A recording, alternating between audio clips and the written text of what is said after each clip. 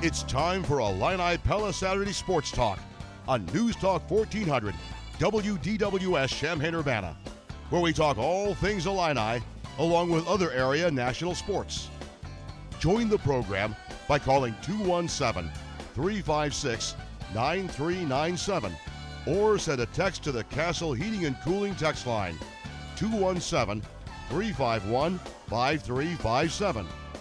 You can also email us at talk@wdws.com.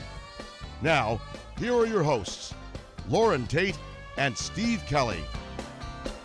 Good morning, everybody, and welcome to the program. Illini Pella Saturday Sports Talk with you until 11 o'clock on kind of a stormy, or at least possibly stormy, Saturday morning. 70 degrees outside, a few clouds, and some weather moving to the south of us, it appears. So keep an eye out for that if you're out and about on this weekend. Loren Tate is with me. Good morning, Coach. Good morning. Not a good team for our favorite baseball, or not a good night for our favorite baseball teams. The Braves beat the Cardinals 9-1. Miami over the Cubs 10-2. The White Sox lost to the Astros 2-1. We'll talk more about that. Not a good day for anybody, then. As we move along, the U.S. Open golf tournament continues. Richard Bland and Russell Henley share the lead at -5. By the way, what's going on in these major golf tournaments? All these old guys coming through. Well, Richard Bland's an old guy. Russell 48. Henley. Yeah, Russell. I guess that's old.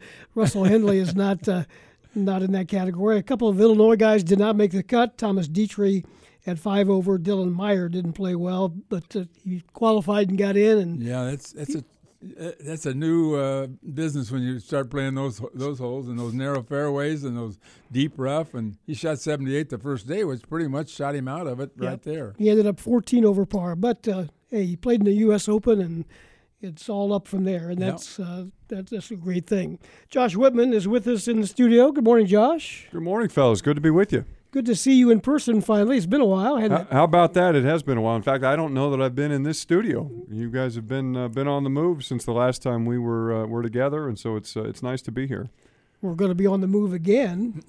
I hadn't heard. Around the corner, behind over on Fox Drive, behind Dave Downey's building. There's a building there where this company purchased. You guys growing no moss. Good for you. Staying ahead of the federales, huh, Loren? Just ahead of the posse. That's right. Well, good to see you again. And you met with the media, did your annual roundtable. I guess we didn't do that last year, did we? We did it virtually last year. Yeah, that's right. And it was good to get together again. And a lot of subjects on the table, and we've got you for 30 or 45 minutes or so we'll get to some of those. Talk a little bit about the COVID situation and how that was handled and how you came out of that and how you feel about the way that the U of I came out of it. More than anything, I'm just really I'm proud and I'm grateful. I think that there were so many people who were involved in allowing us to have classes this year, let alone compete in college athletics, and really tip my hat to the University of Illinois. We've always understood what an incredible place this was, all the innovation that comes out of this place, all the ingenuity, but to see the university marshal all of its incredible resources towards a present-day problem and to be able to develop real-time solutions, talking primarily, of course, about the saliva test and the SHIELD program we were able to put together to be able to test every student, every faculty member, every staff member on our campus at least twice a week, really was a game changer for Illinois athletics. We were able to test our student athletes in the high contact sports every day. We were able to get their results within a matter of hours, and the test was sensitive enough that it allowed us to pull those student athletes who were positive out of circulation before they were actually contagious. And I really give that a lot of credit for why we were able to get through the year without any disruption in terms of missed competition. And I can't say enough good things about our sports medicine team, our student athletes, our coaches, so many people on our staff who made sacrifices and really went above and beyond in order to allow us to play. We were literally sitting at home a year ago today, and if you'd asked me what are the chances you're going to play when the season comes around in the fall, I would have said probably less than 50-50. And for us to move through that and get to a point where every team had a chance to have their competitive seasons, although some of them might have been a little shorter than we would have liked, it really was an incredible accomplishment and one we're really proud of. Well, the Ohio State game, of course, Ohio State couldn't play. were there any other schools in the Big Ten who played every game that they were capable of playing? Was Illinois the only one? I know there were some in certain sports. I think there were other schools, like say in football. I think maybe Northwestern and Iowa come to mind that were able to play all their games. But I don't know if there were any other program that played every game in every sport. And there very well could have been. I just don't know if there was or not. But again, that was something that collectively we took a lot of pride in. And I mentioned the other day, 105,000 tests over the last 12 months. 105,000 tests. Who paid for that? Did the university pay for all that? Well, there are two pieces to that. So there are two different kinds of tests. Number one was, as I mentioned, the university's Shield test. And since they were testing the university community regularly, they just folded us into that. We're all part of that university community. And so those costs were absorbed by the overall campus testing program. The Big Ten's testing platform, which was a different kind of test, we did about 35 or 40,000 of those tests.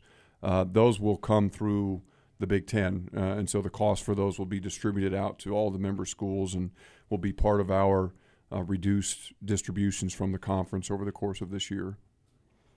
Visiting with Josh Whitman, you said the other day at your media roundtable that 2021 might be the most important year in college athletics in your lifetime, perhaps. Tell us why you think that.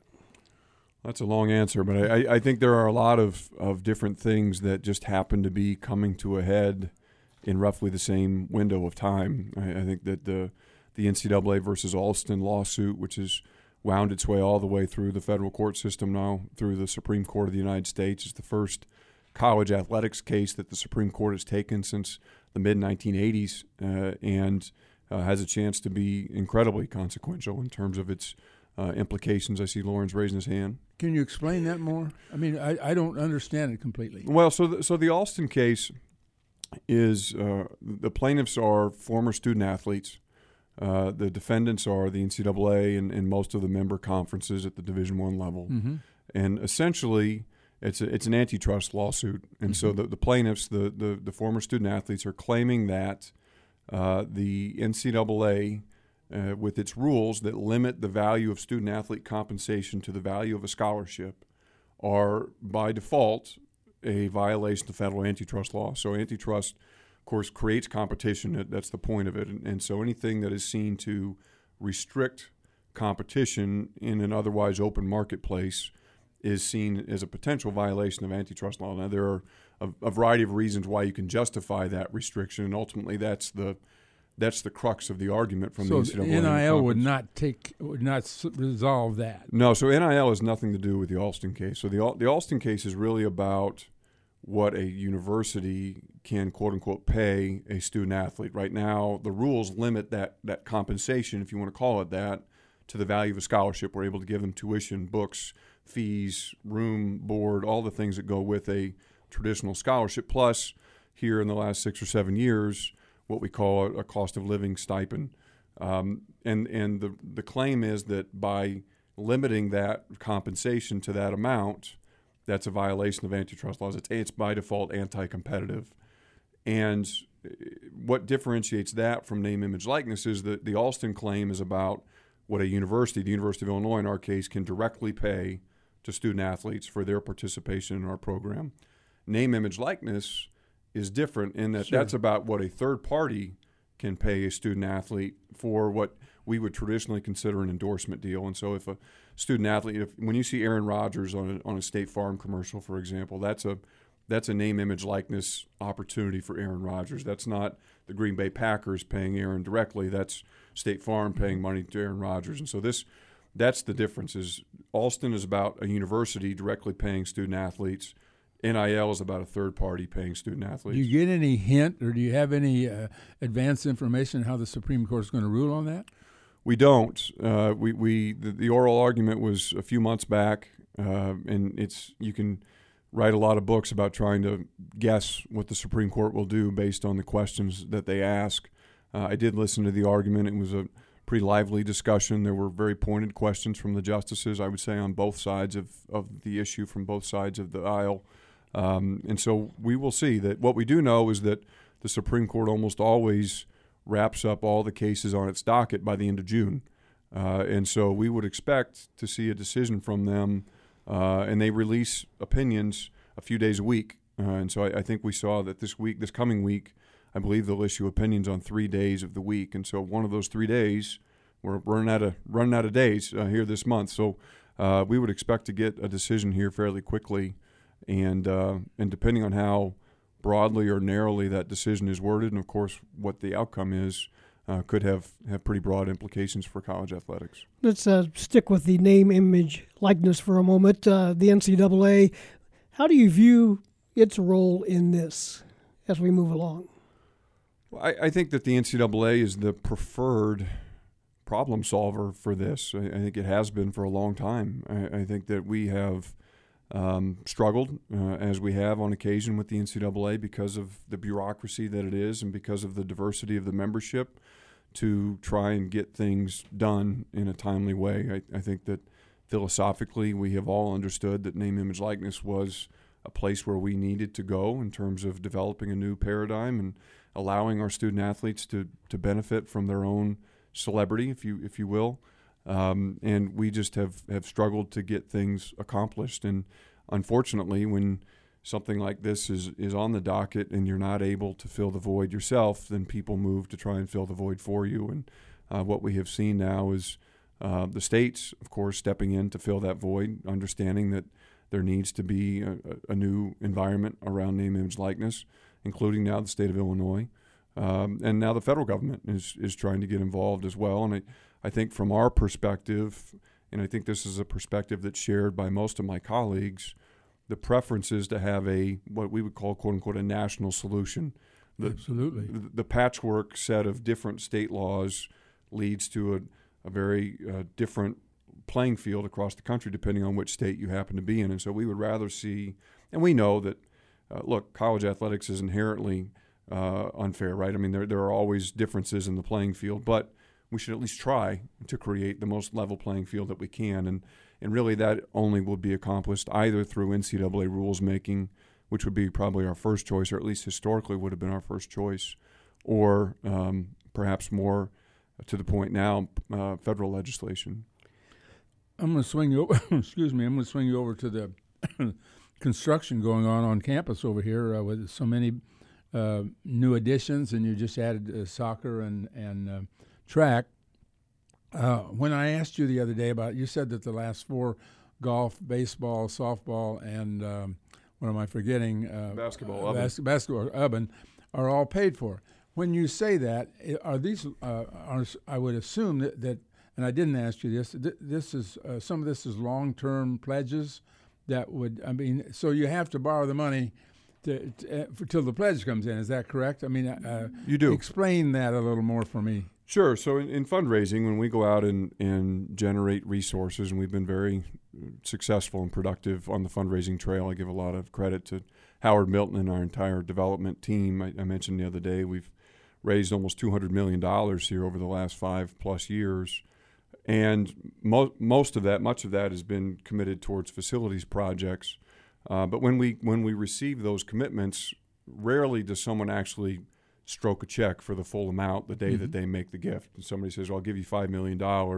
Occasionally they'll write us the check for $5 million, but usually it's, I'll give you $1 million a year for 5 years, or I'll give you $500,000 a year for 10 years, or whatever the math might be. And so what we do is on the front end, the people who build these things, they have a habit of wanting to be paid at the time that they do their work, which I think we all understand. And so depending on the size of the project, depending on the pledges that we have committed towards the project and the length that those pledges will occur over, then we'll structure a debt instrument to match up with the cash flow that will come in from the gifts. Over X number of years. Right. And so that's how we get the money on the front end to pay the people who are doing the work.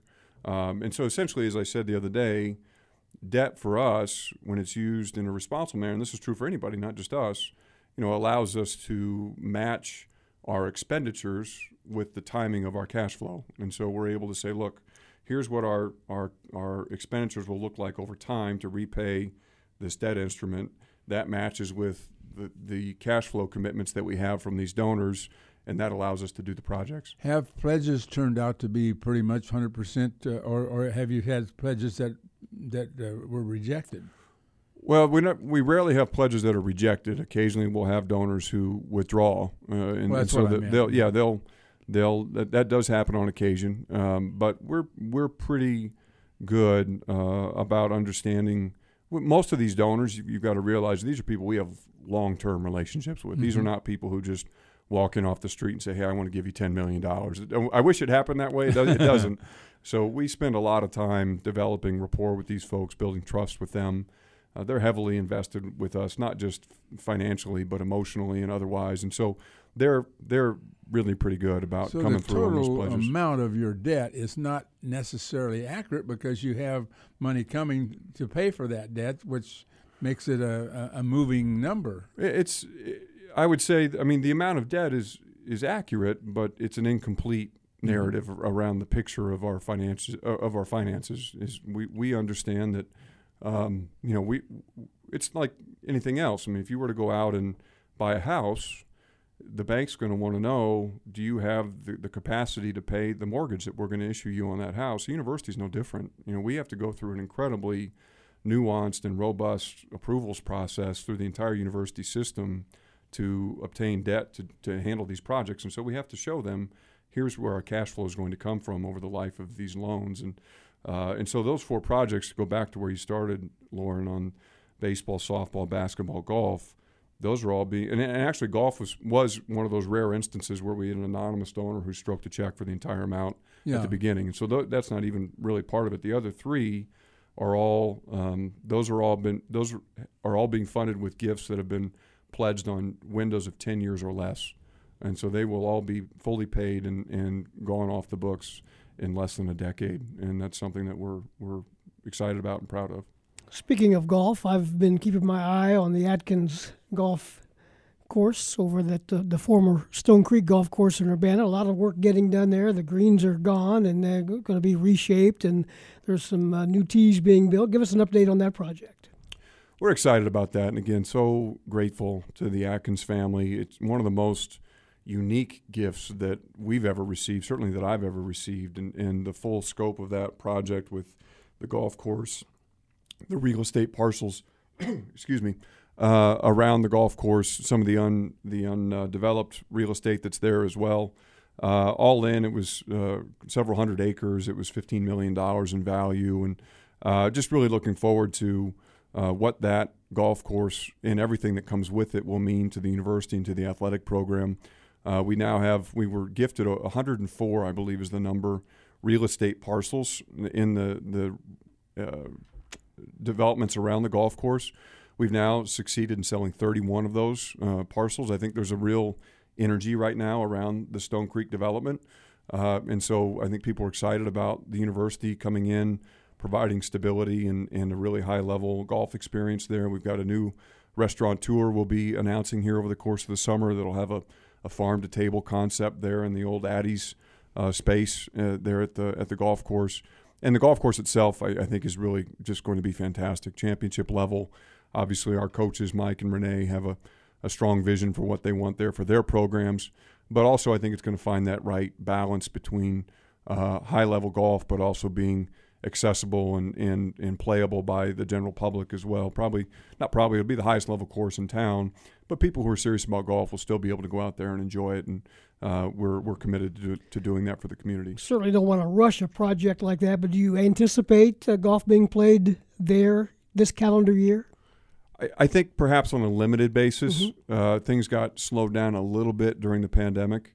We were originally hoping to have it open at some point this summer or this fall. I think we may do some limited play in the fall, depending on how things progress here over the next couple months. But in terms of a grand reopening to the public, I would say that'll be in the spring of 22. Of course, everybody knows that the university operates 2 other golf courses, the Orange and the Blue. Any update on the future of those 2 courses? Nothing to share right now. We understand that obviously we're now the very proud owners of 3 golf courses, and we'll have to see. We're putting a lot of energy now into just getting the Atkins Club up and off the ground, getting it operational, getting people engaged there with our new facility. And then once we're able to do that, we'll step back and take a good look at all three courses and figure out what makes sense going forward. Talking to Josh Whitman, it's 9:20. We'll continue the conversation in just a moment. Need to take a quick time out. We'll do that and be back with more right here on Illini Pella Saturday Sports Talk.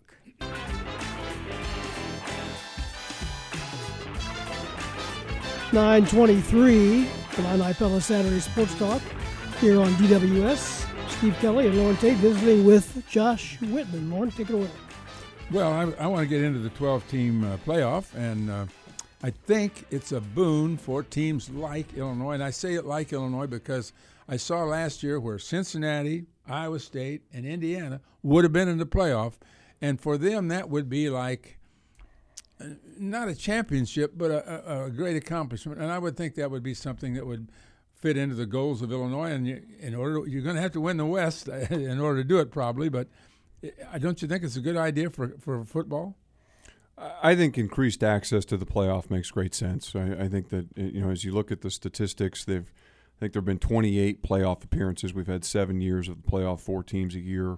And in my understanding, it's 80, 82%, some number of those spots have been occupied by 5 schools. And so I think the idea that we can provide greater access, greater diversity amongst the participants, I think is obviously good for the game of college football.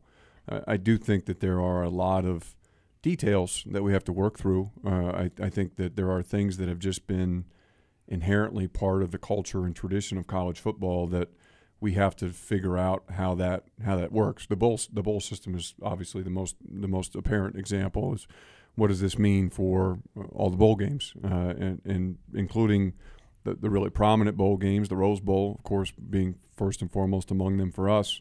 But then also the rest of the bowl games. What does it mean for the 6-6 teams and the 7-5 teams who are pushing to get into that postseason? Do those opportunities still exist to the same level? I think that's been such a part of the fabric of college football, and we want to try and protect it the best we can. Well, there'll be another 30 or so bowls that would not be involved in the playoff, as I understand it. I think that's right. The details obviously are still pretty fluid.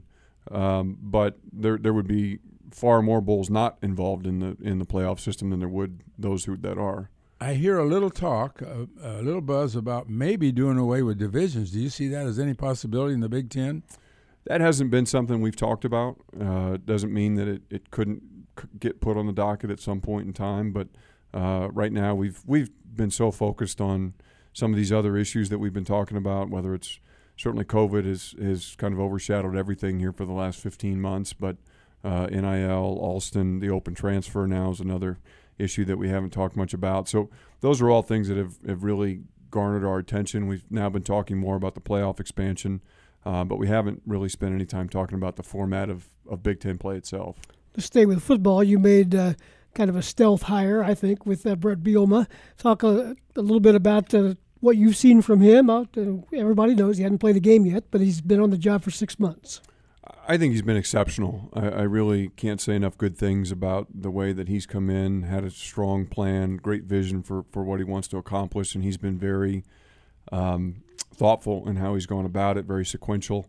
It started for me with his coaching staff. I think he recruited just an exceptional group of guys. I've had a chance to get to know them better, of course, here over the last several months, and just couldn't be more impressed with who they are, the way they represent this university. And I think you're seeing that then spread out to the team. Our guys are very excited to be a part of the Illinois football program right now. There's smiles on their faces. There's great energy in the building. I think it's a testament to the environment they're creating there, that we had 20-plus of these quote-unquote super seniors want to come back, the most of any school in the country. I give a lot of credit to Coach B and the crew for putting a vision in front of those guys that enticed them to come back and be a part of this for another round. And then the work that he's doing on the recruiting front, I think, is really notable, and in particular here within the state. I've been fortunate to be a part of their official visit weekends here the last 3 weekends, and there's just great enthusiasm right now around Illinois football. They've got great weekends put together that I think are leaving really meaningful impacts on the recruits, their families.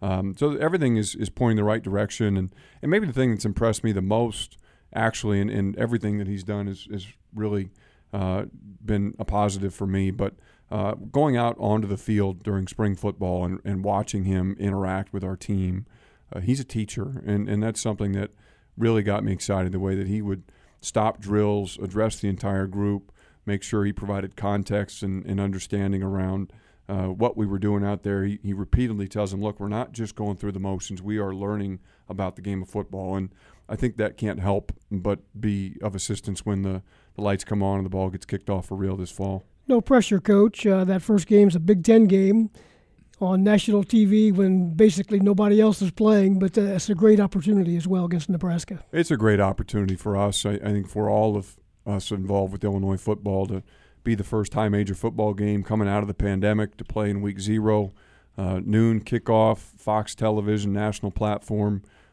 big-time opponent with Nebraska, Coach B's first game. I just think it's really teeing itself up to be a premier weekend, and I hope our fans will really wrap their arms around it, be excited to get back down here into Memorial Stadium, get back into the tailgating lots, the marching Illini, the cheerleaders, the whole 9 yards, and get out there and have a great showing against the Cornhuskers. Josh, how'd you swing that 2 years in a row? You got Wyoming coming in here for a 0. I would think everybody would want to play on 0 week, and yet Illinois is going to be doing it 2 years in a row. 2 years in a row, and I give a lot of credit to our football staff. They really helped to identify that. But that was really the second year, the Wyoming kick happened largely because Wyoming is playing in Hawaii that year. And when you play in Hawaii, you are automatically granted an opportunity to start your regular season 1 week earlier. Why? I think because of the travel involved with Hawaii, okay. So you're able to add a bye week on one side or the other of that trip. And so our group recognized that Hawaii was, or that Wyoming was playing in Hawaii, and that we were one of the bumper games on either side of that matchup with Hawaii, and so it gave us a chance without having to jump through a bunch of hoops to get that week 0 contest. The folks at Wyoming were open to it, and it worked out for us. Where is Andy Dixon going to sit in that game? That's a great question. I just saw Andy the other day. I know he's going to be a Cowboy on top and a Illini down below or something. Yeah. I don't know what he'll be doing, but that's a great question. But that's a tremendous advantage, I would think, to get that first. And then you probably have a bye along the way, which helps too. It makes a lot of sense. And you think about, for us especially, we'll have a less experienced team next year than we do this year. We'll lose all these guys who were back for their additional year in 21. And so rather than open up with Wisconsin, which was our original week 1 opponent, chance to open up with Wyoming at home instead of Wisconsin on the road is obviously a big benefit. And then you add in a second bye week, as you mentioned, Loren, which I think will pay big dividends as well. Speaking of next year, I know that a lot of coaches around the country are talking about getting more involved with the transfer portal as opposed to the high schools. And here's my question for you. If you bring in, and they do that because, and they're going to do that because they see the opportunity. Once you bring in a transfer, he can't necessarily just up and leave the next year and be eligible. What is the rule about a transfer? Who decides to transfer in terms of his eligibility in that next year? So somebody who looks to transfer for a second time? Yeah. So the immediate eligibility applies only one time to somebody who's transferring. Now, the only potential – now, that doesn't – let me back up. So if somebody transfers once, under the newly passed legislation, they don't have to seek a waiver. There are no additional steps. They can come into the new school. They're automatically eligible to compete at that new school right away. If they choose to transfer a second time, then they have to go through the waiver process at the NCAA. And the NCAA is what they're calling raising the standard of that waiver. Okay. And so, as we all know, the waiver process here in the last few years had gotten a little bit watered down, and the waivers were happening pretty fast. They had.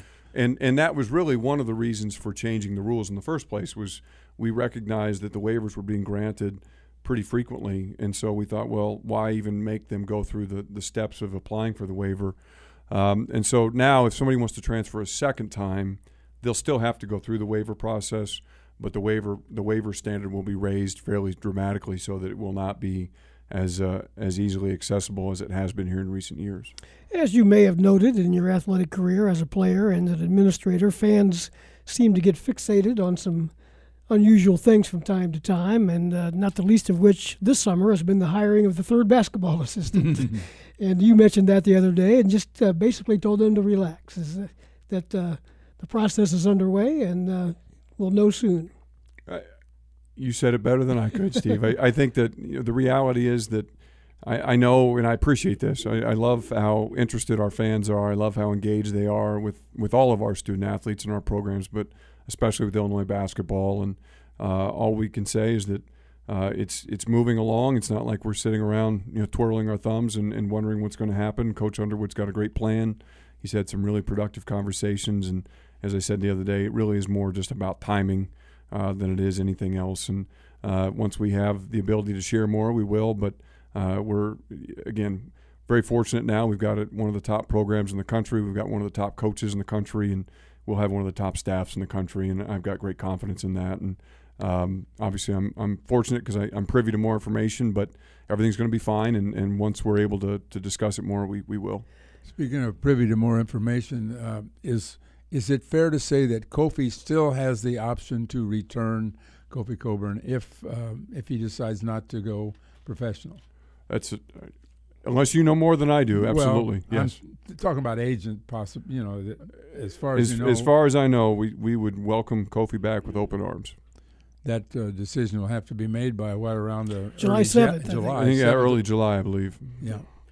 I had a text question back on the NIL. How does NIL work with students if they sell clothing that the university gave them? Oh. Yeah, I think we will likely have some restrictions on their ability to sell clothing while they're still an athlete. What we don't want to get into a situation is all of a sudden one of our athletes is coming in every day saying, "Hey, I need a new pair of shoes." Right. And, well, what happened to your other one? Well, I don't know. They just disappeared out of my apartment, and actually they're online selling them. So I think that we have seen some situations come up now where former student athletes are selling their gear online. I think that will continue to be available to them. But what we will have some probably internal policies that limit is obviously we're giving them gear to help facilitate their participation, and so we don't want that to become a revolving door where they're taking it in the morning and selling it in the afternoon. That won't be part of what we do. Kind of along that same line, and we don't know because this has never happened, but as far as management of all this, in other words, hey, Coach, I'm going to be late for practice. My agent's got me doing a photo shoot at the local car dealer. How's that going to work? I mean, we don't know, I guess. We don't know, but we'll have the ability to set some policies internally around how these things are handled. And we've got a great group, as I mentioned during the roundtable the other day, that's working diligently to try and flesh some of this out. But we know that academics will need to continue to be a priority. Because it's not just conflicts with practice that might exist, but it could be practice or conflicts with class, for example. And so we need to make clear to them that they know that these are the places they need to be, and then they can fill in the gaps as they need to or want to. But it is an evolving landscape. The world is changing a bit under our feet, and we know that whatever rules we have in place come July 1, when the state law goes into effect, may be very different if there is a change in NCAA legislation, or if the federal government does step in. We'll need to be prepared to pivot again and continue to modify as we go. Part of that evolving landscape is sports gambling, college sports gambling, and I thought you took a pretty strong stand the other day. Could you kind of reiterate that for the people that may have not heard that? Well, I think just to give everybody a little bit of history, so up until 2-ish years ago, there was a federal law that prohibited gambling on sports, except in a couple of states, right? Las Vegas, Nevada, and maybe New Jersey. I can't remember. And then the Supreme Court came up with a decision that said that federal law was unconstitutional. And so that opened the gates to allow states to allow sports gambling. And so what we saw following that Supreme Court decision was we had a number of states who rushed to pass state laws that would open the doors for gambling on sports. Illinois was among those states. And I, along with the other 12 Division I athletic directors in the state, this is 2 years ago, advocated with the state lawmakers to carve out college sports. We felt like there was a bright line between college sports and professional sports. We still feel that way.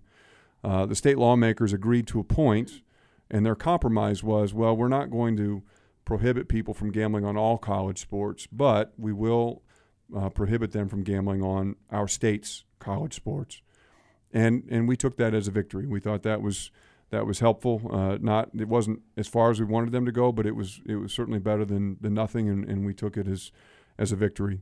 2 years later, there now is movement underfoot to try and remove that carve-out, that prohibition on gambling on in-state sports. It feels a little frustrating to us because nothing's changed since we did it 2 years ago. There were good reasons that the state folks agreed to do it 2 years ago. Those good reasons continue to exist today.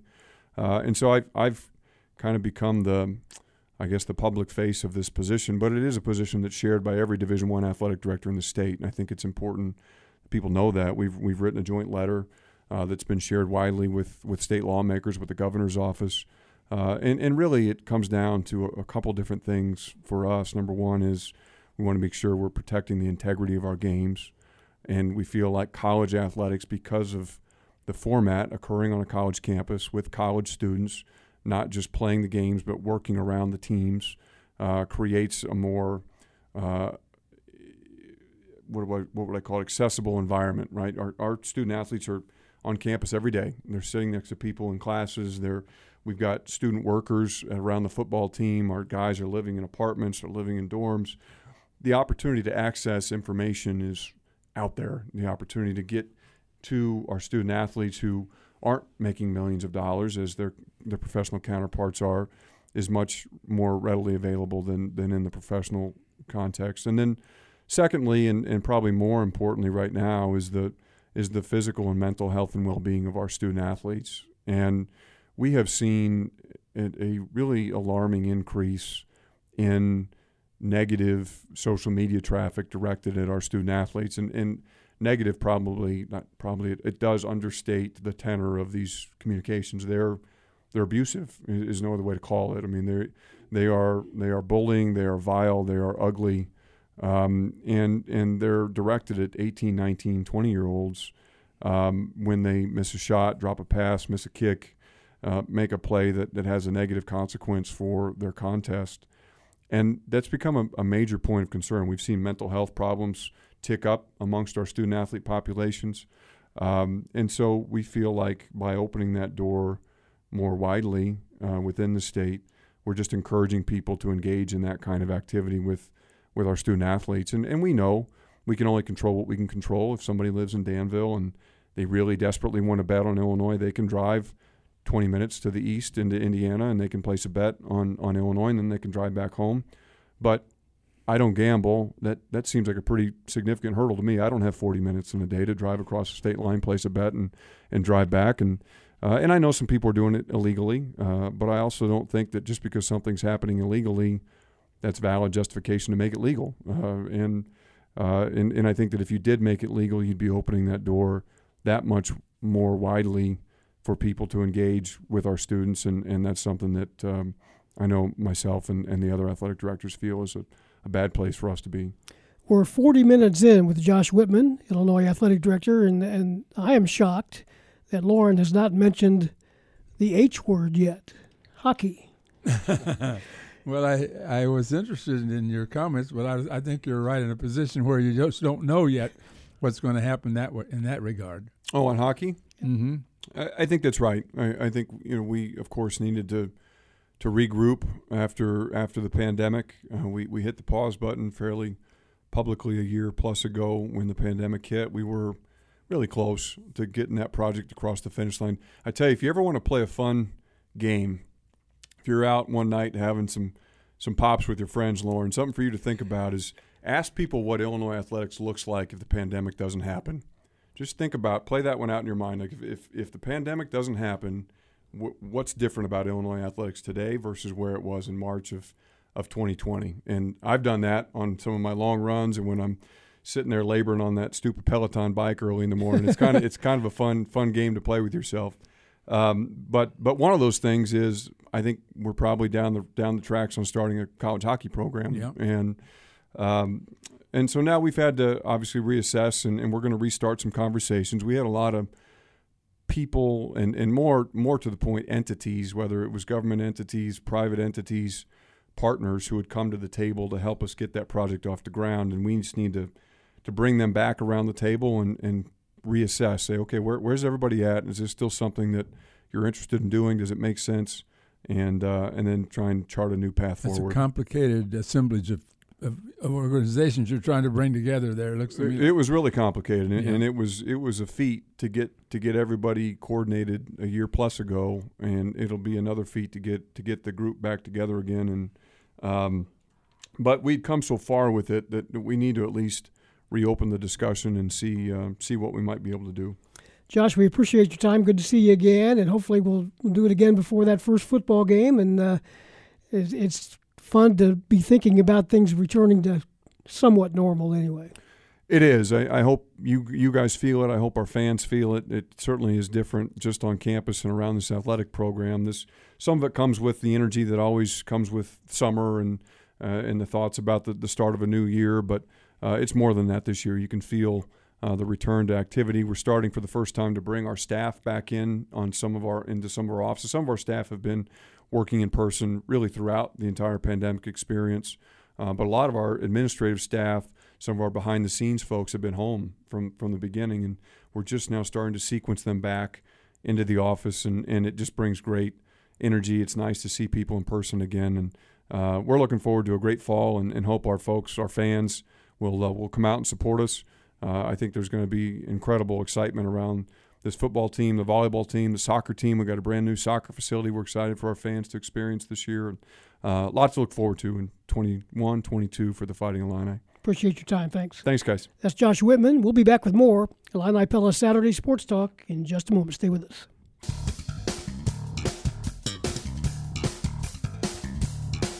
.947 Illini Pella Saturday Sports Talk. Steve Kelly, Loren Tate with you until 11 o'clock today as usual.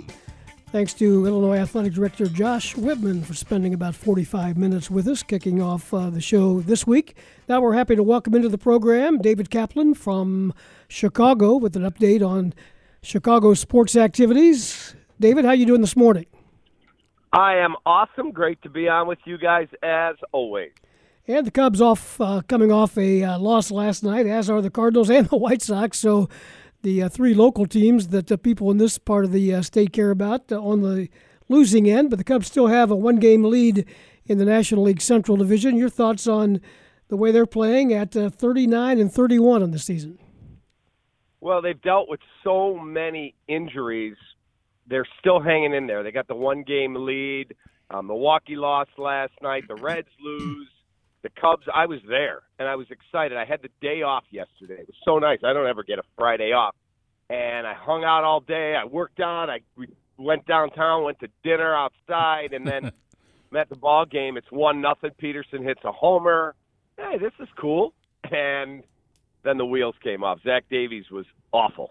I mean, simply awful yesterday. And it was unfortunate, but those are going to happen. In a 162-game season, you're going to have days where you want to take the game tape, as the late Lou Henson used to say, and just drop it in the garbage and let's go on and forget about that game. And so that's what you do. You get a cup of coffee this morning, and you wake up and try and, as Lou Piniella would say, just find a way to win a baseball game. I don't care if it's on an error. I don't care if you score 20 runs or if you win 1-0. Find a way to win a game, because they've had so many injuries. They don't have great depth in their rotation. Bullpen has been excellent. So just keep your head above water and force upper management's hand, which is what the players' mantra is in that room. Force their hand. As one of the players said to me, screw their plan. Their plan was get rid of Darvish, watch our team struggle, and then blow it up. Screw that plan. And so that's motivating these guys. And they still have a one-game lead despite having to go to San Francisco, go to San Diego. They do have a trip coming up to L.A. They've dealt with the trip to New York and Jacob deGrom and all of it. So find a way to win today and tomorrow, and you win a series. But worry about today first. Cardinal fans wouldn't have minded had Zach Davies been terrible. What was that, Sunday night? Yeah, he was awesome against the Cardinals. Look, you know that of any team in any sport, I dislike the St. Louis Cardinals more than any team in any sport. But I also have the ultimate respect that they've won 11 rings and they've got a really, really awesome organization. I just think they have a lousy team this year. I don't think they're very good at all. And losing Flaherty potentially for the season is what we're hearing is no joke. That guy's a top-end starter. And I just don't think the Cardinals have the appetite to go and pay a huge prospect haul to go get whoever it is, Max Scherzer or one of these guys on a bad team that might get moved because they're going to be a free agent. The Cubs might. Like last night, it was packed in there. They're bringing in a lot of money. The Cubs might have the appetite to go make a deal, and the guy that they're targeting is Jose Barrios of the Minnesota Twins. Minnesota has a bad team. He has 1 year left of control. He makes $6 million this year. Oh, and by the way, he's Javier Baez's brother-in-law. So there's a lot that fits there. Now, you would pay a steep price. You would give up a really elite prospect and met Miguel Amaya, somebody like that. I don't know if the Cubs are willing to do that, but if you get to July and it's the 15th, the 18th, the 21st, and we're approaching the deadline and you're still in first or hanging around the top, there is no scenario where you can blow your team up. You just can't do it. Well, who's going to pay the three big salaries that are going to come out of this if they don't make a deal? Who's going to pay Bryant? Well, I think if Chris continues to play at the level that he's playing at, he's got an OPS north of 900, and he is the most versatile superstar in the game. Yep. I mean, I love Mike Trout. I know he's out with an injury, but you don't see Mike Trout at third base for a day. Hey, Mike, can you go play left tomorrow? Yeah, I got you. Hey, can we move you to right for the next two? Can you move over to center? Jock Peterson's banged up, and he can't play, for example. Or Rizzo's back is tight. Can you go play first? And he does it at an all-star level, and he does it with a smile on his face.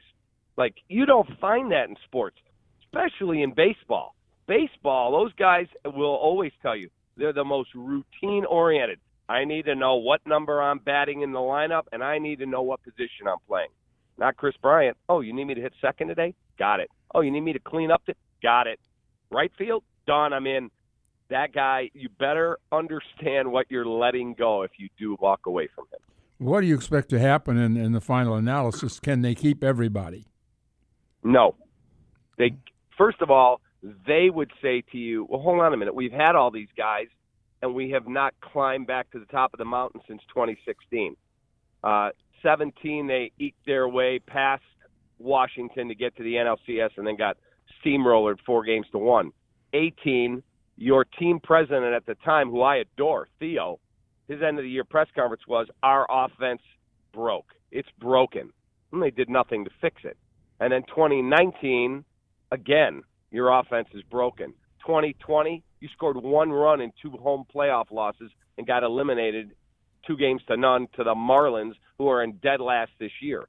So, again, they have the money to do this, but you can't tie your hands going forward if you don't think you're good enough. Now, they finally do have a wave of prospects that aren't quite ready, but remember the names: Brennan Davis, outfielder, stud, top 20 prospect in the game.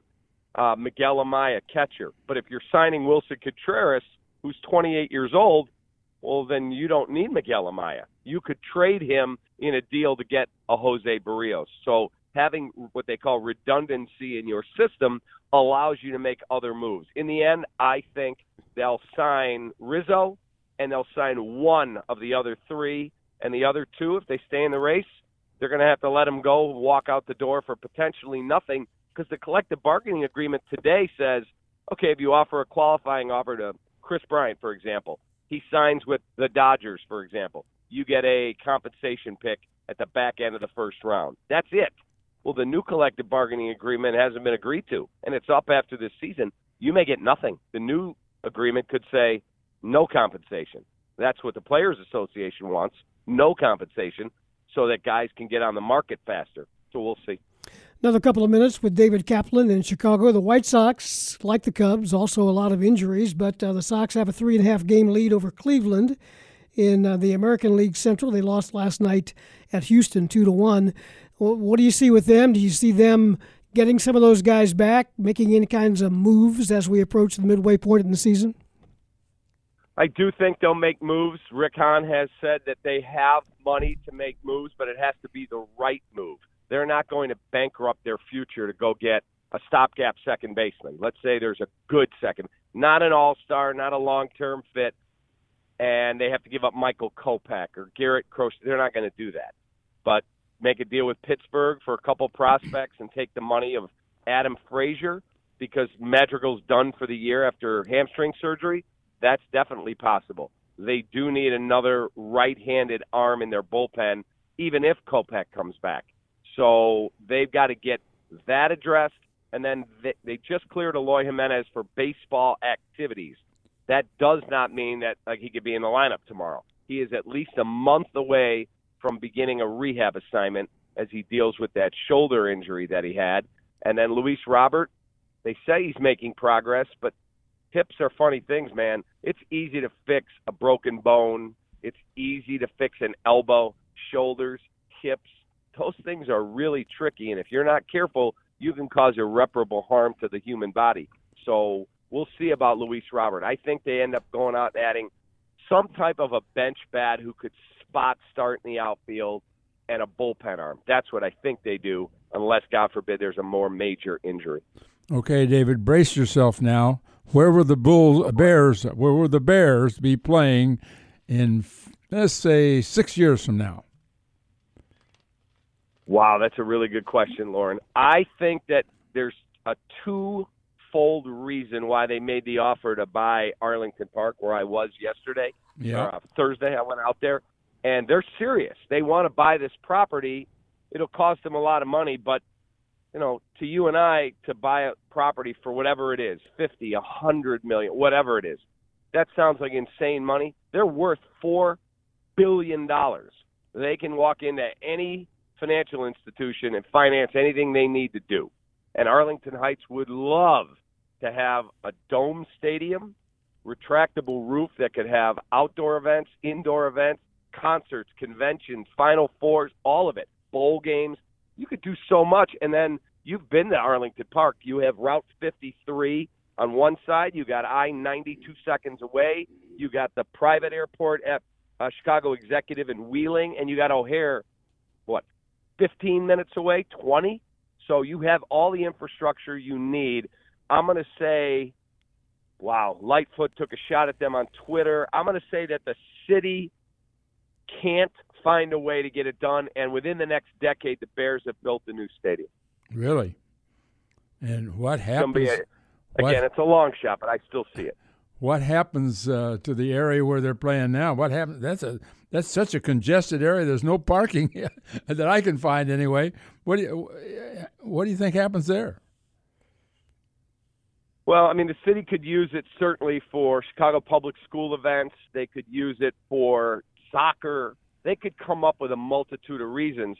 But let's assume that the city says to the Bears, okay, we'll upgrade your stadium. Well, you already did that once.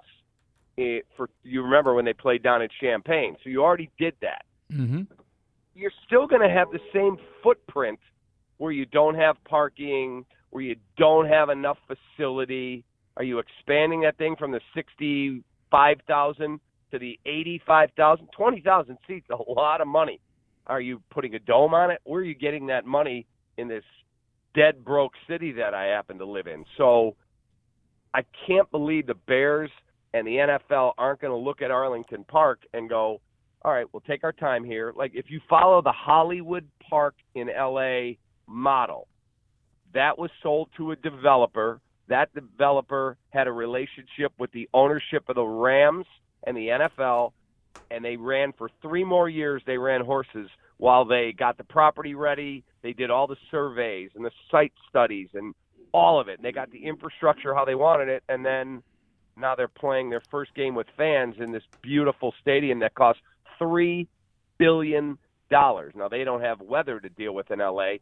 Can you imagine if all of a sudden the Final Four was in Arlington Heights or the Democratic or Republican convention The amounts of money that you could generate from a tax basis is massive. And then add in casino, sports book, shopping, dining. It would be incredible. I can't believe they'll let that opportunity pass. You know, you are a wealth of information, David. We really appreciate you coming on with us. Thank you very Loren, much. I've been friends with you. Do you know how long? I remember having dinner with Loren and Jim in West Lafayette at the hotel before they went over to call the game, and I sat behind the Illinois bench in 1989 when the Illini lost to the Purdue Boilermakers. I think Everett Stevens was in there. It was an amazing, amazing environment. One of the best college environments I've ever been to. Yep. And I've been friends with Loren, God, it's 40 years. Oh, at least. No question. Thanks a lot, Cappy. Anytime you need me, you got me. All righty. That's David Kaplan from Chicago. We've hit 10 o'clock, WDWS, Champaign-Urbana, hour number 1 of Illini Pella Saturday Sports Talk is in the books. We'll be back with hour number 2 after this. Stay with us. It's the second hour of Illini Pella Saturday Sports Talk. Join the program by calling 217-356-9397 or send a text to the Castle Heating and Cooling text line, 217-351-5357. Here again are your hosts, Loren Tate and Steve Kelly. Welcome back to the program, everybody. We're streaming along till 11 o'clock. Phone line is open, 217-356-9397 if you'd like to join us. Thanks to Josh Whitman for spending 45 minutes with us this morning, and to David Kaplan from NBC Sports in Chicago as well. And we'd like to welcome to the program in the studio with us Mike Cagley from Illini Guys, a rather new venture involving Brad Sturdy and Larry Smith and a couple of other guys. Mike, welcome to the program. Good to see you. Thanks for having me on today. I had no idea that I would be following Josh Whitman and Dave Kaplan, so the bar has been set very high. Well, we'll make you proud, or you'll make us proud, one or the other, or maybe both. But before we get into what you do with Illini Guys, tell me about the creation of that company and who all's involved. I mentioned a couple of names. I probably left somebody out, but tell us about how that got going and what your mission is. Yeah, our mission is we want to create a place where an Illini fan can be totally immersed in their Illini fandom. We try to give you everything we can give you, particularly on basketball and football, but obviously the other sports as well. We just started in January this year. We went live. Brad Sturdy obviously is the anchor. You're talking about a guy who's covered sports for a while, 20 years. Now I'm sitting across from Loren Tate, so 20 years doesn't sound so impressive, but normally it sounds great. We have Larry Smith, who is a former CNN anchor and also Turner Network for quite some time. He is also an anchor of a NBC station in Lexington, Kentucky, so a lot of background experience there. I bring kind of the voice of the fan in. I've been an AAU coach for 15 years, grew up at Mahomet. The first article that I read by Loren Tate when I was a kid was watching Russell Cross go to Purdue instead of Illinois. So I'm a long-time Illinois fan. We also have a couple silent investors who are involved in this as well, both Illinois alums, and they are obviously very engaged. And so what we're trying to do is we try to cover Illini sports. We want to cover it and give people great analysis, but we do kind of cover it. And I listened to Josh talk about some of the vitriol that goes out towards the kids and the coaches. And we're not saying that folks don't make mistakes, et cetera, but we come to it from the standpoint that they're trying their best and that they're competent.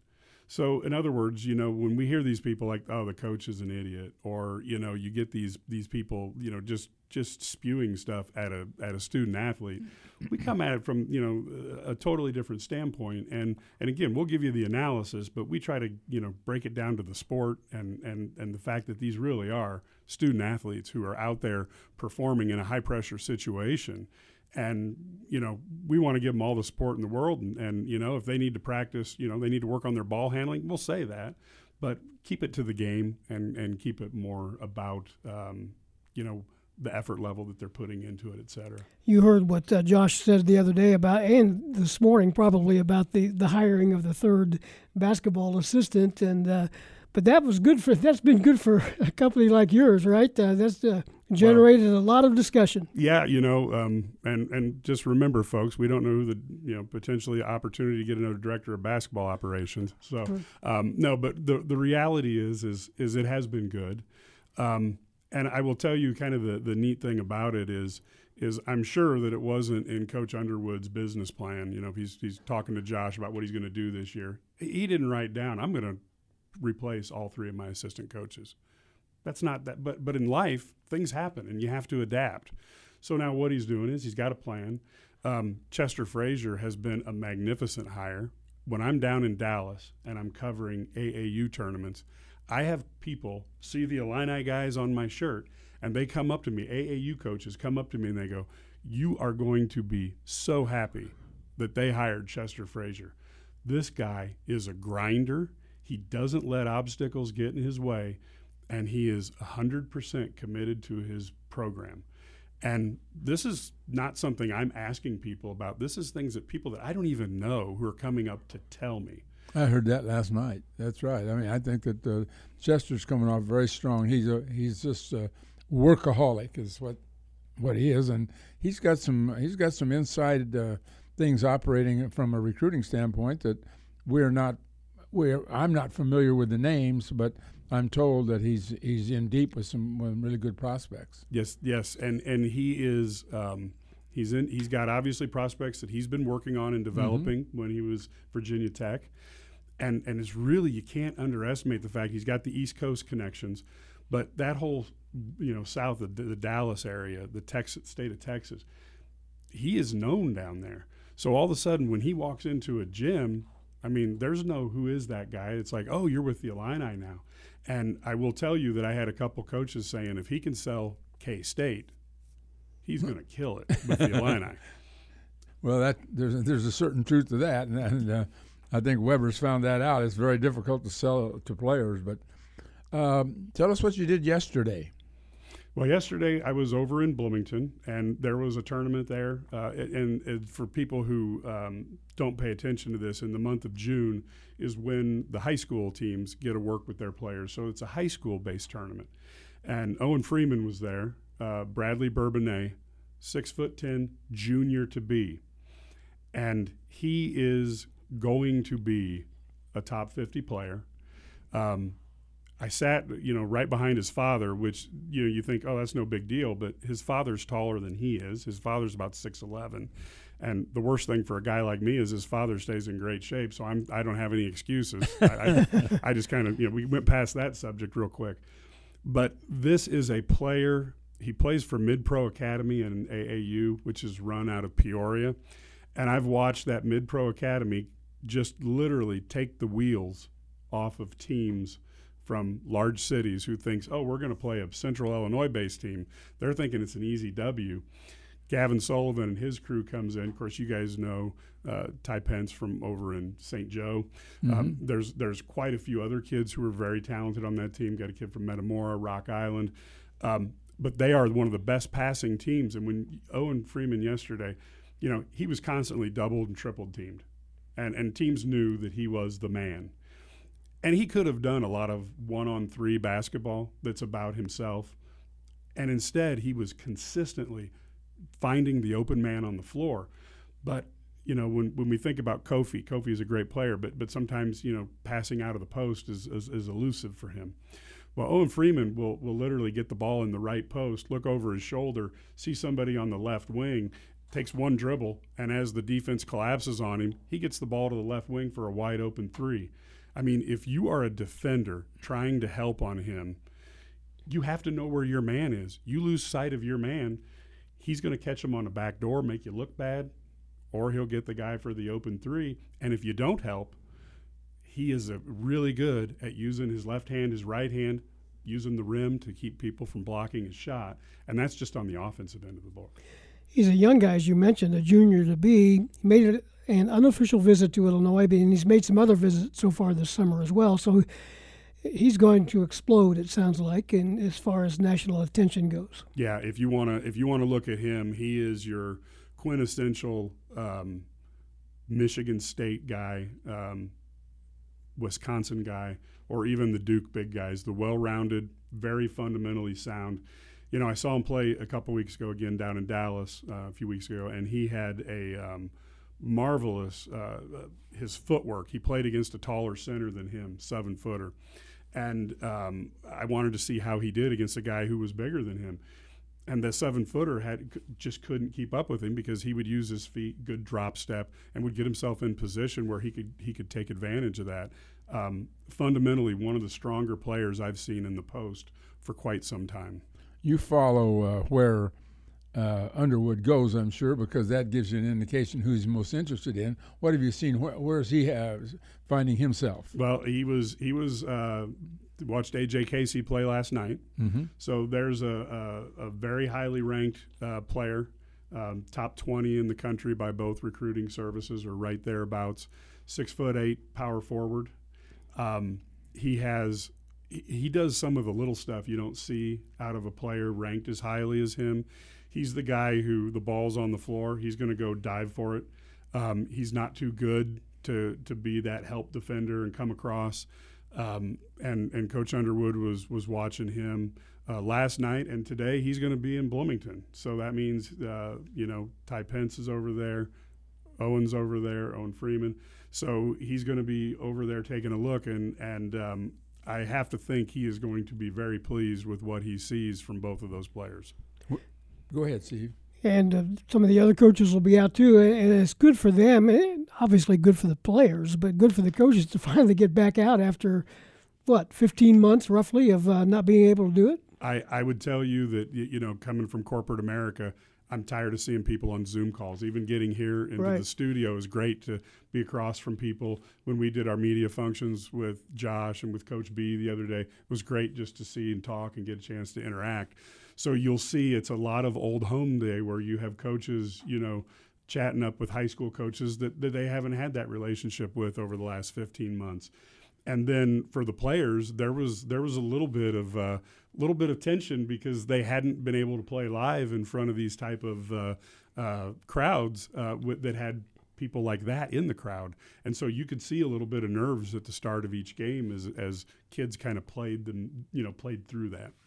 What do you hear on Kofi? I think everybody's interested in knowing whether he's has any possibility of coming back. It seems like now he's trying out with the G League. He also had a tryout with the Boston Celtics. Yep. So he's moving around. He's trying to get involved. But is there going to come a time when he's going to come to the realization that it's going to be he's going to have to step down? Well, Larry Smith. From the NBA, of course. Yeah. No, I'm with you. Larry Smith has covered the NBA. Obviously, he was an anchor on NBA TV. And one of the things that he's told me, and I listen to what he says, is that the NBA finds a way to let you know they want you. Or don't want you. Sure. Yeah, he didn't add that, but yes, I know exactly where you're going with that. So in other words, right now, is Cade Cunningham going to return back next year? No, he's not. And we're all pretty certain of that. I don't know what decision Kofi will make. I'm assuming that any player, and I would tell any player this, if you have a guarantee from somebody that they'll bring you in the first round, that you can get that 3-year guaranteed contract, I would say, you have to take it. And I don't care who that player is. But short of that, there's some things he can work on with his game that would help him. His ball handling, to add it so he doesn't have to be Marcus Haynes, but if he can get where he can get a couple good dribbles in without that holding your breath factor that happens when he dribbles, and then also right now when he plays with his back to the basket, he's pretty dominant. But in the NBA, he's going to have to be able to score with his face to the basket, and right now that's the ball's gone. His jump shot isn't quite good enough to do that, and his ball handling precludes that. So there's some things that he could work on at college that would put him in a better place. I would look at Ayo. Ayo came back, put himself in a position to almost win the National Player of the Year, and then set himself up for a first-round pick. And Ayo worked on his weaknesses in the offseason. I've rarely seen a player who added to his game the way Ayo did each offseason. if Kofi approaches it with that type of mentality, there are some physical things that he presents to the NBA that will be problematic with people, and he's also got to be able to guard. The other thing that's going to happen is the opposing center is going to pull him out to 23 feet, and that gets a little bit interesting as well. The thing I can't understand is why is it so difficult to pass out of the post? I would think that would be something you could work on and improve. I don't think he can necessarily improve his jump shot. I don't think he's going to be a 15 to 18-foot jump shooter. I don't see that. But I could see where if you really and I don't think they emphasized that enough, because I think when they got the ball in, I think that the coaches said score. Yeah. And draw fouls and score. But the pass from the post should be something that you could do. Well, with Plummer's one of the guy is, I've already heard reports that his shooting ability is underrated. Yeah. Well, right. With Podziemski there now, my assumption is the way he's shooting. You have, DeMonte with his high percentage, low usage. Maybe what we'll see is coaches will put more of a premium. I'm trying to remember. It's slipping my mind. Either the first play of one of the first plays of the first game or the first plays of the Big Ten season, Kofi had a nice cross-court pass for an open three, and then we didn't see it the rest of the season. So the capability is there, and I'm hoping that he can add that, because I think you're correct, because this team is going to have much better shooters, because, from what I'm hearing of Podziemski, the kid can shoot, and he wants the ball. So maybe we'll be in a position where Kofi will be more influenced to do that, and the more he shows on a court, the more that he's going to improve his draft status. And one of the interesting things on our Eye on the Illini podcast, Bruce Douglas was on, and he said the biggest concern he had was that Kofi wouldn't have to evolve his game and he could be pretty dominant. And he said it's going to take Kofi pushing himself to add to his game if he comes back. And he needs to add exactly what you're talking about, some of that passing, et cetera. We'll give you a little free advertising here. Tell the folks how to find out more about Illini Guys and what you've got going. Perfect. You can find us at IlliniGuys.com. Right there we have an annual membership, $99. You can be in the know. It doesn't matter whether you live in Champaign, whether you live in Chicago, you're halfway across the country, you're halfway across the world. If you want to know about what's going on with Illini sports, IlliniGuys.com is where to be. We have a 7-day money-back guarantee, so we have people jump on board. And to be honest, we don't have very many people who don't take us up and stay with us for the full year. You can also go monthly if you would prefer to do that. One of the things that I can't give you a total thing on, but we like to think that we do basketball as good as anybody. A lot of that is due to the credit of Brad Sturdy, who's just phenomenal with basketball, and Kedrick Prince, who is our director of recruiting, who's out there every weekend. We give you analysis. My son helps me coach AAU basketball, and he does player breakdowns, et cetera. And on Monday, we're going to have an announcement where we are going to significantly add to our football coverage. And we are very proud and excited. So we're putting the finishing touches on that. But I think you'll see that as we came together and we started Illini Guys, we wanted to take advantage of that great basketball team and start things up. And Josh Whitman, by adding Coach B, has given us the opportunity to improve our coverage of football, and that's starting on Monday. We're really excited. Good stuff. IlliniGuys.com. Mike Cagley, thanks for your time. Thank you, sir. We'll let you get on the road to Bloomington to watch some more basketball, perhaps. Thanks. We'll take a break and be back with more Illini Pella Saturday Sports Talk coming up at 10:30. Howard Griffith will join us, former Illini great and BTN commentator. Back after this. Stay with us. Welcome back to the show, everybody. Open line at the moment, 217-356-9397. If you would like to join us, coming up in about 10 minutes or so, we'll talk some Big Ten and Illinois football with Howard Griffith. But right now, anything's fair game, including baseball, and how bad the Cardinals are playing right now. They've lost, what is it now? They've lost 11 of their last 15 games. Well, you could say they won 4 of the last. You could. And Mike Schilt will tell you that. Don't forget, we swept the Marlins. Well, all the statistics are really negative. I mean, it's in terms of their ability as they need another left-handed hitter pretty badly because the right-handed hitters aren't doing it, and and they're facing more right-handed pitching naturally because other teams know that. And if you go over all the kinds of different statistics and compare them with other teams in the league, they're way down. And I find it interesting because it seemed about a month ago we had it we had the list of the top teams in baseball, and the Cardinals were number 2 in the News Gazette. I'm thinking, I don't think so. Well, we said at the time that's awful early for a poll like that. But last night they faced a left-hander in Atlanta, and they'd had some success against left-handers. Unfortunately, you don't see them very often, and it didn't help last night. No. Because Carlos Martinez was back to his ineffective self. This is not a good offensive team. We saw that last year very clearly late, and we're seeing it again. Now they have some potential, but it just isn't there. I'm not sure what you do. I mean, I don't see any resolution to the starting pitching, and I don't see any resolution to the hitting either. Let's go to the phones. We do have the lines open. Let's go to Mike in Bloomington, who's given us a call. Go ahead, Mike. Hi, Steve. Loren. I was over at the basketball venue and just watched Owen Freeman play Normal Community. They got beat really bad, but he looks good. But the kid that stole the show, and I have to be honest, was my nephew, Zachary Cleveland from Normal. He's 6'6" power forward, 6'7", and he schooled Owen Freeman today. They beat him by 30 points. And Normal also had a couple of young big men, 6'9" sophomore, with really great hands, and they're going to be a special team. And they got a transfer from Bloomington, Famious French, their best player. Normal Community is going to be a really super team this year. Tell me more about your nephew. What's his size? He's 6'7". Okay. And a year in school? He went to Liberty. He went to Liberty last weekend, and he has a trip to Wolford, but I'm not sure he's going to follow through with that one. But he has several mid-major offers. ISU.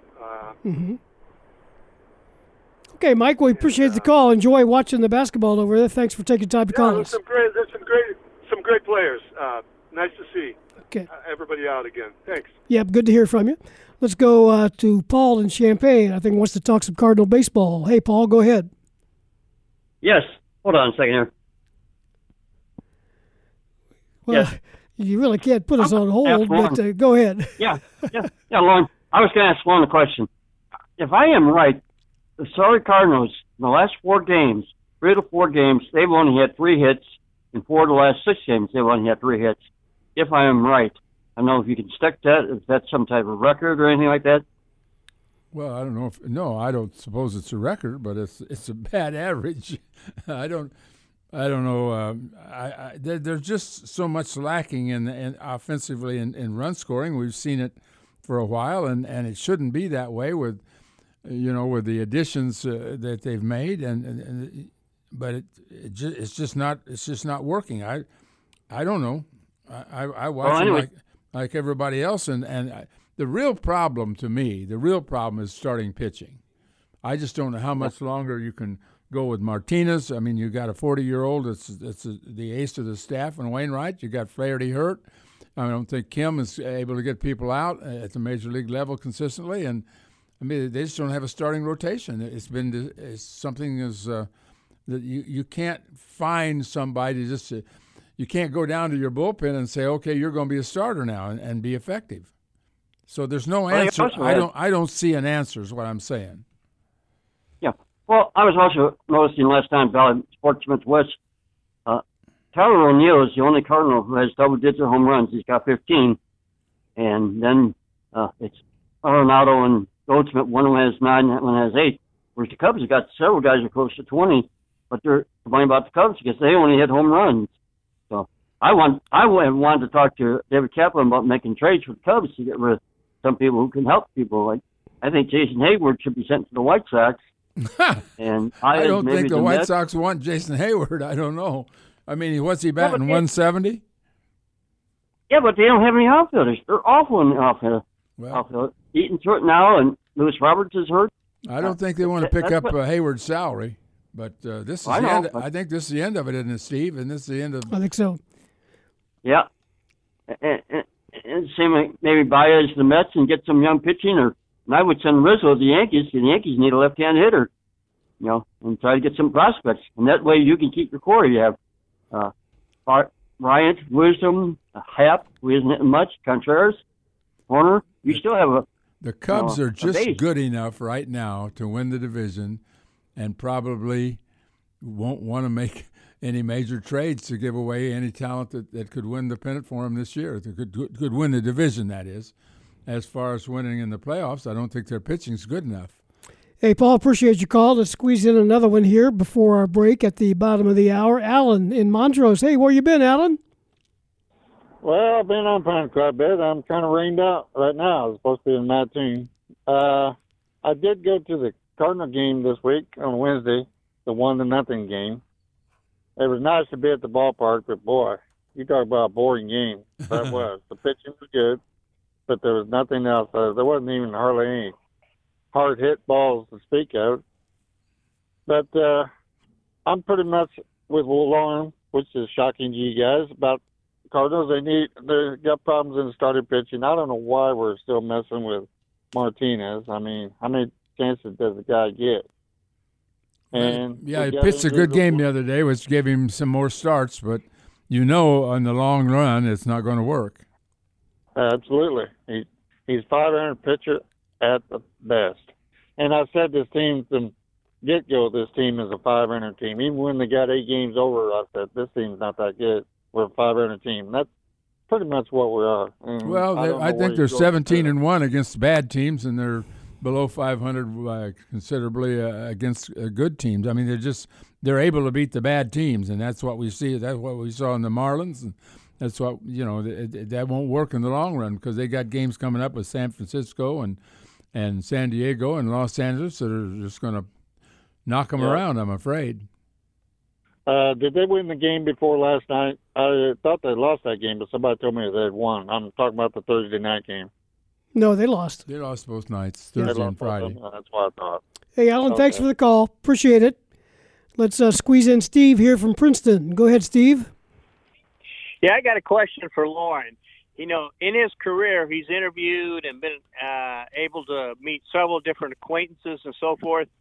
And I watched the Kennedy Awards the other night, and I said, I wonder if Loren Tate's ever met Dick Van Dyke. They grew up. He's a little bit older than Loren, but I just wondered if Loren had ever had an interview or met Dick Van Dyke. No. I've never met him. Nope. Along with a lot of other people I haven't met. But you've met a lot of people, but I thought, being from Danville, I just wondered if Loren had ever met him. Yeah, no, I haven't. I haven't. Good question, Steve. Thanks for the call. Appreciate it. Okay, thank you. Yep. Can you dance like Dick Van Dyke? Oh, yeah. Oh, I'm sure you can. I've seen that. It's 10:33. We'll take a break and be back with more on the Illini Pella Saturday Sports Talk after this. It is 10:35, Illini Pella Saturday Sports Talk with Loren Tate. Steve Kelly with you till 11 o'clock. Welcome into the program, a longtime friend, Howard Griffith from Big Ten Network, former Illini great. How you doing, Howard? I'm doing well, guys. How are you guys doing this morning? Good. We wanted to touch base with you, a little summertime here before we got too busy, but we got football coming up. The Illini are going to be on the big stage on week 0 against Nebraska, and it's kind of exciting to not only anticipate a full season, but to get the fans back in the stands. I'm sure you agree. Yeah, absolutely. I agree with you. It's be exciting to have the fans back a part of things and, really having things open back up and people being safe and getting back to some sort of sense of normalcy is something I know that we're all looking forward to. And I think it's going to be a really a fun college season, a lot of great storylines, particularly in the Big Ten. So I'm just anxious to get started. We were hanging out the other day a little bit with Brett Bielema, and he mentioned in passing that when he was looking at this job and interested in it, one of the guys he talked to was a guy that he had known for a little while, had met and talked to over the years, and that was yourself. Do you remember that? Remember those conversations? I do remember those conversations, and I'm just happy it ultimately worked out. Obviously, Josh is a really bright, young athletic director, is doing some great things at the university. And, he knows what he wants, he knows what he wants to do. And, listen, when you're hiring coaches, sometimes you're going to make a mistake. And I'm not saying that hiring Coach Smith was a mistake, but it just didn't work out. But, he swung for the fences and was able to make that happen. And now he's reset and he's going to go with Brett Bielema. And, I think the fan base is really excited about the success that he has had at the college ranks, particularly when he was up north at Wisconsin. So if we can get some of that success going, recruiting going, and here in the state of Illinois, I think good things are going to be, on the horizon for the Illini. Griff, this is Loren. It seems like the big difference is we went from a pro coach back to a college coach. And have you seen over time, does the pro coaches, particularly as recruiters, is that a good fit for colleges? It just didn't seem to work for Lovie. It didn't, and I think to me it's more about the personality, and also to me more about the people that you hire and you surround yourself with. To me, I thought Coach Smith was an unbelievable guy at the closing table, right? But with his personality, you have to have great recruiters, a team of great recruiters that can bring that player and that family to the closing table. That was the issue in Champaign. They weren't getting to the closing table where Coach Smith could be at his strength. And, you got to love recruiting. It's 365. If you look at the elite programs that are around the country, they are recruiting relentlessly. It's something, it's a way of life.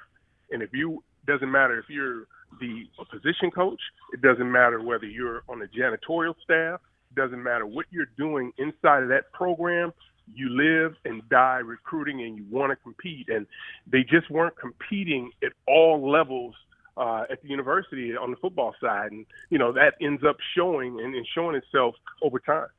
Griff, I don't think that Lovie had a specific area that he was strong in. And I know that, when you look back at the numbers, you see that particularly in Illinois, we just seem to overlook a lot of now I see where Bielema is making a strong move in Illinois, but these are not the best players either, Griff.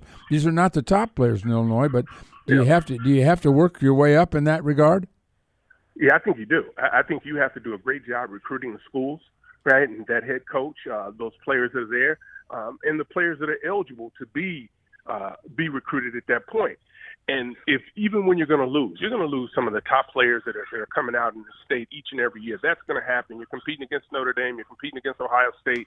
You're competing against the best of the best around the country. So it's always going to be tough to try to be able to get those guys. Excuse me. So it's going to be tough to get them. But if you can leave that school, right, and that head coach says, hey, listen, Coach Bielema, it just didn't work out because my kid had some other opportunities, but you guys did an unbelievable job of recruiting. They're going to steer that next kid and say, hey, they're going to do the right thing by you at the University of Illinois. So it's a process. It truly is a process, and it takes time. But I think Coach understands that. I think what's going to be important for them this year is those, 22, 25 super seniors that I think will be able to help them through this process. Visiting with Howard Griffith, some talk about expanding the college football playoff. We go from 4 to now talking about 12 teams. What are your thoughts on that? Well, I'll say this. I come in from two perspectives, right? I think when, as a college football fan, you see 12 teams having an opportunity to be able to compete for a championship, that's a good thing for college athletics. Now, are there 12 teams every year that can win a national title? I don't think there is. But you have more people involved. You have more schools involved. And one of the things I really like is that now that number 5, I think 5, 6, 7, 8 are going to be hosting games on campus. So can you imagine a USC going and playing in Madison? Can you imagine an Oregon going to Iowa? So I think they're just going to be Florida coming up here and playing at Northwestern. So, I just think that there's so many opportunities to get the fan bases so much more engaged in the college game. Once again, nothing is ever perfect. I think there's still some issues that when you start around player safety, I think there are going to be issues around how many players decide to opt out. In the timeline, it's going to be it's not going to be one of these quick playoff type deals. There are going to be a couple of these games that are going to have 2 weeks in between them. So it's going to be fascinating to watch. But I think it was on the horizon. It was coming. And I'm just glad that it's going to, again, try to keep as many teams and as many fan bases engaged. A place like Cincinnati now all of a sudden knows that, they have a chance when they're playing well to be in the playoffs. I kind of think of it like teams in college basketball. If you make the Final Four, you've had a lot of success. I think now we're going to look at the college teams. If you made the 12-team playoff, you've had a great deal of success that year. Another couple of minutes with Howard Griffith. Speaking of issues on the horizon, what are your thoughts on the name, image, likeness, the NIL proposition that's out there as far as players being compensated? Yeah, I love it. I love the opportunity for players to have a chance to, really cash in and make some money. But I also look at it this way. I think many people are looking at it from a 30,000 feet view of looking at that top quarterback, that top basketball player. But I think if you look around college athletics and look at some of the most valuable Twitter names and social media, they're in non-revenue sports. They're in volleyball. They're in track. They're in golf. Those are some of the young people who have built unbelievable followings. And I think those are some of the people that are really going to be able to cash in. It's going to be big for schools too. Schools are going to have to try to adapt to it and get involved and understand that, that's a part of the process too. Building these young folks' image up, making sure that they're doing the right thing. Now, the other thing is this, everyone wants to make money, but there's also some issues there too. These young people can't go out and make, adult mistakes. And it happens as college players, as college students. I know I made mistakes. Thank goodness Twitter wasn't around then and all the cameras weren't out.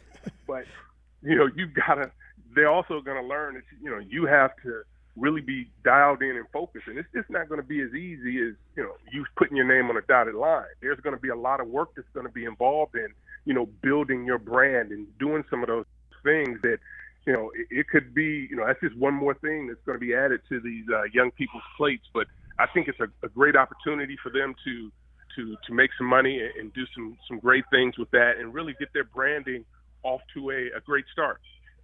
Griff, are you going to make the tour this year of the 14 campuses during the preparatory to the football season? Yeah, so we just had a conference call about that. I think it was Wednesday. So we're not going to do it as big as it's been in the past because I think there's still some schools that are trying to figure out what they're going to be doing as far as padded practice are concerned. Because this year, I think, guys, that the padded practices have gone down to about 9. So normally we try to get those in. So it's going to be tough for us, but we're not going to have the bus, not going to do a big set. But Coach DiNardo, Joshua Perry, and Dave Repson and I are all going to be going around and trying to see as many teams as we can. And hopefully the teams that we don't get to see practice in pads, we'll have the opportunity to maybe sit in the film room and watch a little film of some of their padded practices. But I'm excited for the opportunity to get back out on the road because I could tell the difference in watching the games in the studio this year, not being able to go out last year and see these teams and have an opportunity to lay eyes on them and have a chance to talk to the coaches. It was a big difference. So now that I'm going to be able to get back on the road, I'm excited about that opportunity. Well, we'll be awful eager to talk to you about Illinois because we have not. I don't think we'll get to see them. Do you, Steve? I don't think we'll be able to see them all fall. I think all their practices will be closed except for 15 minutes when they're warming up, so we won't know personnel. We won't know what their schemes are. We won't know much of anything, I don't think. Yeah, and it's going to be like that. It really is. But I truly believe this, too. I think as we get closer and closer, I think some restrictions as far as the teams are concerned are going to start to loosen up. I just don't think people are really all that anxious about trying to say, okay, well, we can open up our practices and let people see. But I also see the issue at Illinois, too, right? You got a new coaching staff, and they want to keep things as close to the vest as possible. But I'm going to tell you, Brett's a great guy, and I think he's going to do as much as he can to make sure that the media that are covering his team has all the information that they need. And if not, call me, and I'll make sure you guys get taken care of. Hey, Howard, as always, it's great talking to you. Look forward to seeing you in person here before too long. Thanks for your time this morning. Hey, guys, sorry for the noise. I'm at a little breakfast for my high school coach, J.W. Smith, so I'm hanging out with him. Okay. Deal. Very good. Spend a little time with him. So I'm going to get back to that group. But, guys, anytime, I love being on with you. And, continue to stay safe and enjoy the rest of the summer. And happy Father's Day to you as well. Thanks, guys. Be great. You bet. Howard Griffith with us at 10:46. We'll take a break and have an open line the rest of the way here on Illini Pella Saturday Sports Talk. Stay with us. 10:51. We've got 8 or 9 minutes left on the show if you'd like to join us. What's on my mind? Yeah. Well, golf's always on my mind. U.S. Open. Yeah. U of I Open. Yeah. Going on right now, isn't it? It is. That always goes on Father's Day weekend.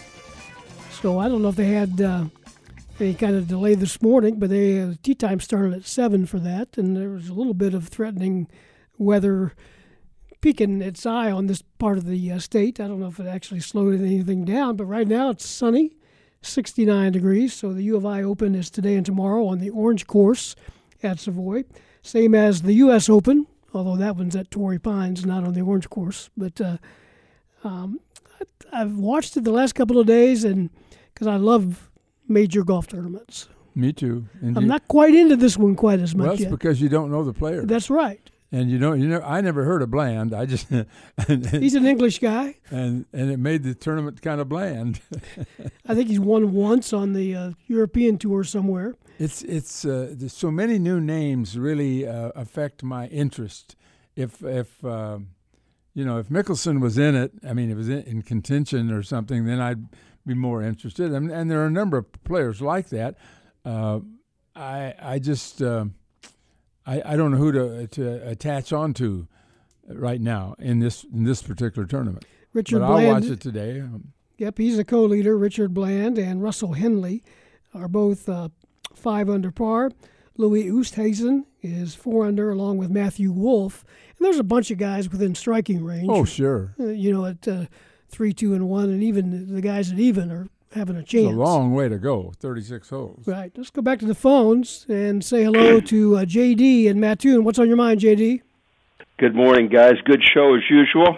I had the good fortune to accompany my grandson to an Ohio State football camp on Wednesday, and what an eye-opener. I've been to Ohio Stadium before, but never been to their football facilities, practice, and offices, and so on. And my goodness, that just broadcasts big-time operation from the moment you walk in. It's just, I was stunned. I really was. Great facilities, people. They met us in the parking lot, escorted us around, and I don't know how the Illinois, the Purdue, the Indianas ever catch up with that. They don't. That's the answer to that. They don't. Well, after seeing those facilities and how they operate, Loren, I agree with you 100%. I mean, it was just stunning. It really was. I mean, I'm not saying that our facilities are bad or what's going on are bad, and I'm sure Brett's going to get after it, but, man, we've got a long, long way to go. Well, I've made that statement many times in the past, and I've been wrong at times because Illinois has beaten Ohio State over the years from time to time and had one good run there some years back. But I remember when I was in about 1966 or 7, I was asked to speak to the Monticello Rotary, and one of the questions was exactly what you asked: how will Illinois do against Ohio State? I said, Illinois can't compete with Ohio State. I said, they'll never beat Ohio State. And I was wrong. We did, but it just looks impossible when you consider that this is an NFL preparatory school. That's what it is. These are professional players, and they don't have any other sports in Columbus professional in football. They don't play football professionally in the biggest city in Ohio. They do in Cleveland, they do in Cincinnati, but they don't in Columbus. And because they're not going to let football in there at a professional level, they've got their own professional team, and it's Ohio State. Well, I didn't realize what their campus town was like. They're not building big skyscrapers along their campus street, High Street. They're developing that as a business area, restaurants, things like that. It was just the greatest atmosphere, and I can see why my grandson was dazzled. I can see why other kids are dazzled by that. It was just an eye-opener. I just wanted to let you know, and I appreciate your comments. Thank you. Yep, thank you, JD, for the call. Still have the lines open, 217-356-9397. if you want to jump in here in the next 4 or 5 minutes, we'd love to hear from you. We got a chance to see what happens, and we've been in the Smith Center prior, Loren, you and I. We had a chance on Thursday with some other media members to see what goes on an official visit when recruits are in town and what some of the things they go through. And it was quite enlightening, and got to meet and talk a little bit with some of the coaches. Tank Wright, the strength and conditioning coach, made me feel like doing some squats, although I refrained from doing that. But it was kind of a neat little situation. You know, it's interesting that this year you can actually test players, recruits on campus, high school recruits. You can run them. You can't use a football, I don't think. I don't think you can. That's right. And you can't do certain weight training things you can't do, but there are certain things you can do.